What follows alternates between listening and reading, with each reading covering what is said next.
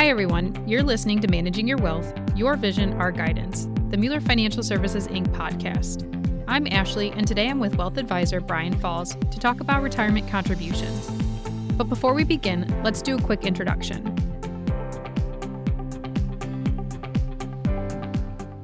Brian is a wealth advisor with over 27 years of experience in the financial services industry, working directly with individuals, retail, and professional clients. Brian takes pride in understanding his clients' unique wants and needs and focuses strongly on helping them transform their financial future and pursue their personal financial goals. Brian, thanks so much for joining us on the podcast today. Sure. Glad to be here. And with that, let's dive right in. What is the most important factor to consider when contributing to a retirement plan? I feel like there's two that really stand out to me. The first is time. The earlier you can start, the better off you're typically going to be. I did some quick calculations, and let's say you started at age 25, planning on retirement at age 65. You started putting in $200 per month, and over that time frame, you earned an average of 7% rate of return. Now, that's going to grow to around $528,000.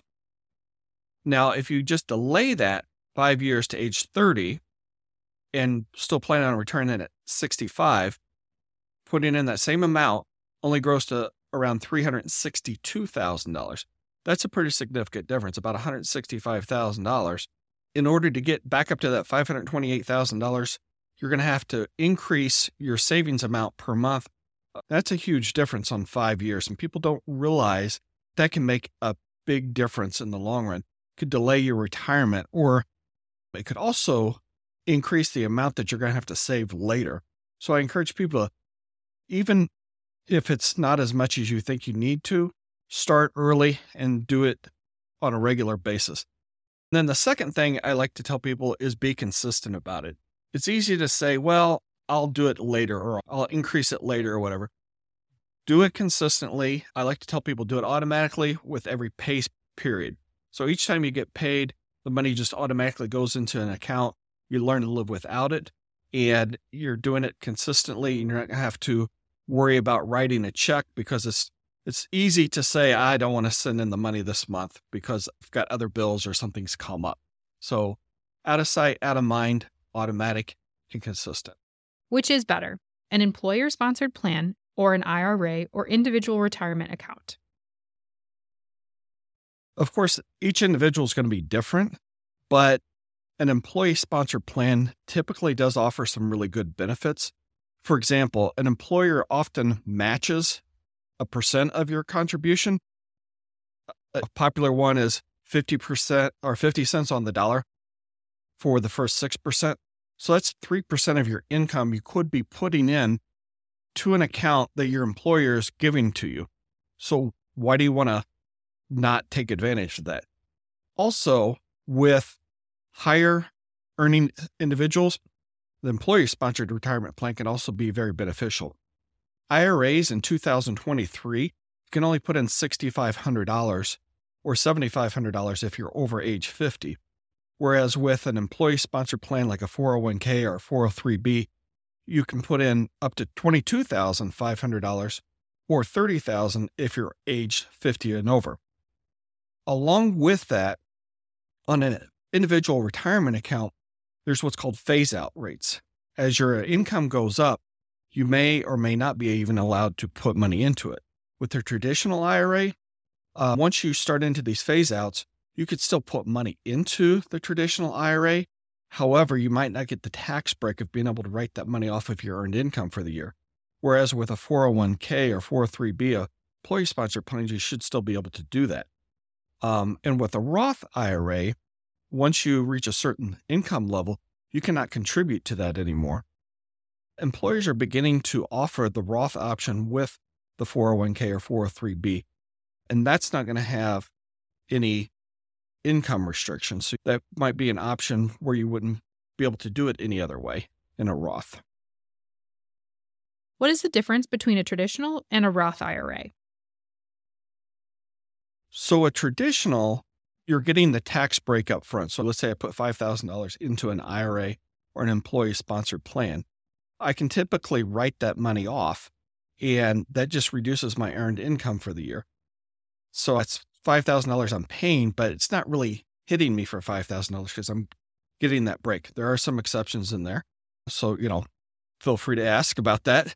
The money will grow tax-free. And then whenever you go to retire after age 59 and a half, then you can withdraw that money, but that's when you have to pay the taxes on it. So if I withdraw $5,000, I'm going to have to declare that as earned income for the year. And eventually, once you reach 72, 73 years old, the law just changed this year, so it depends on when you were born right at the moment.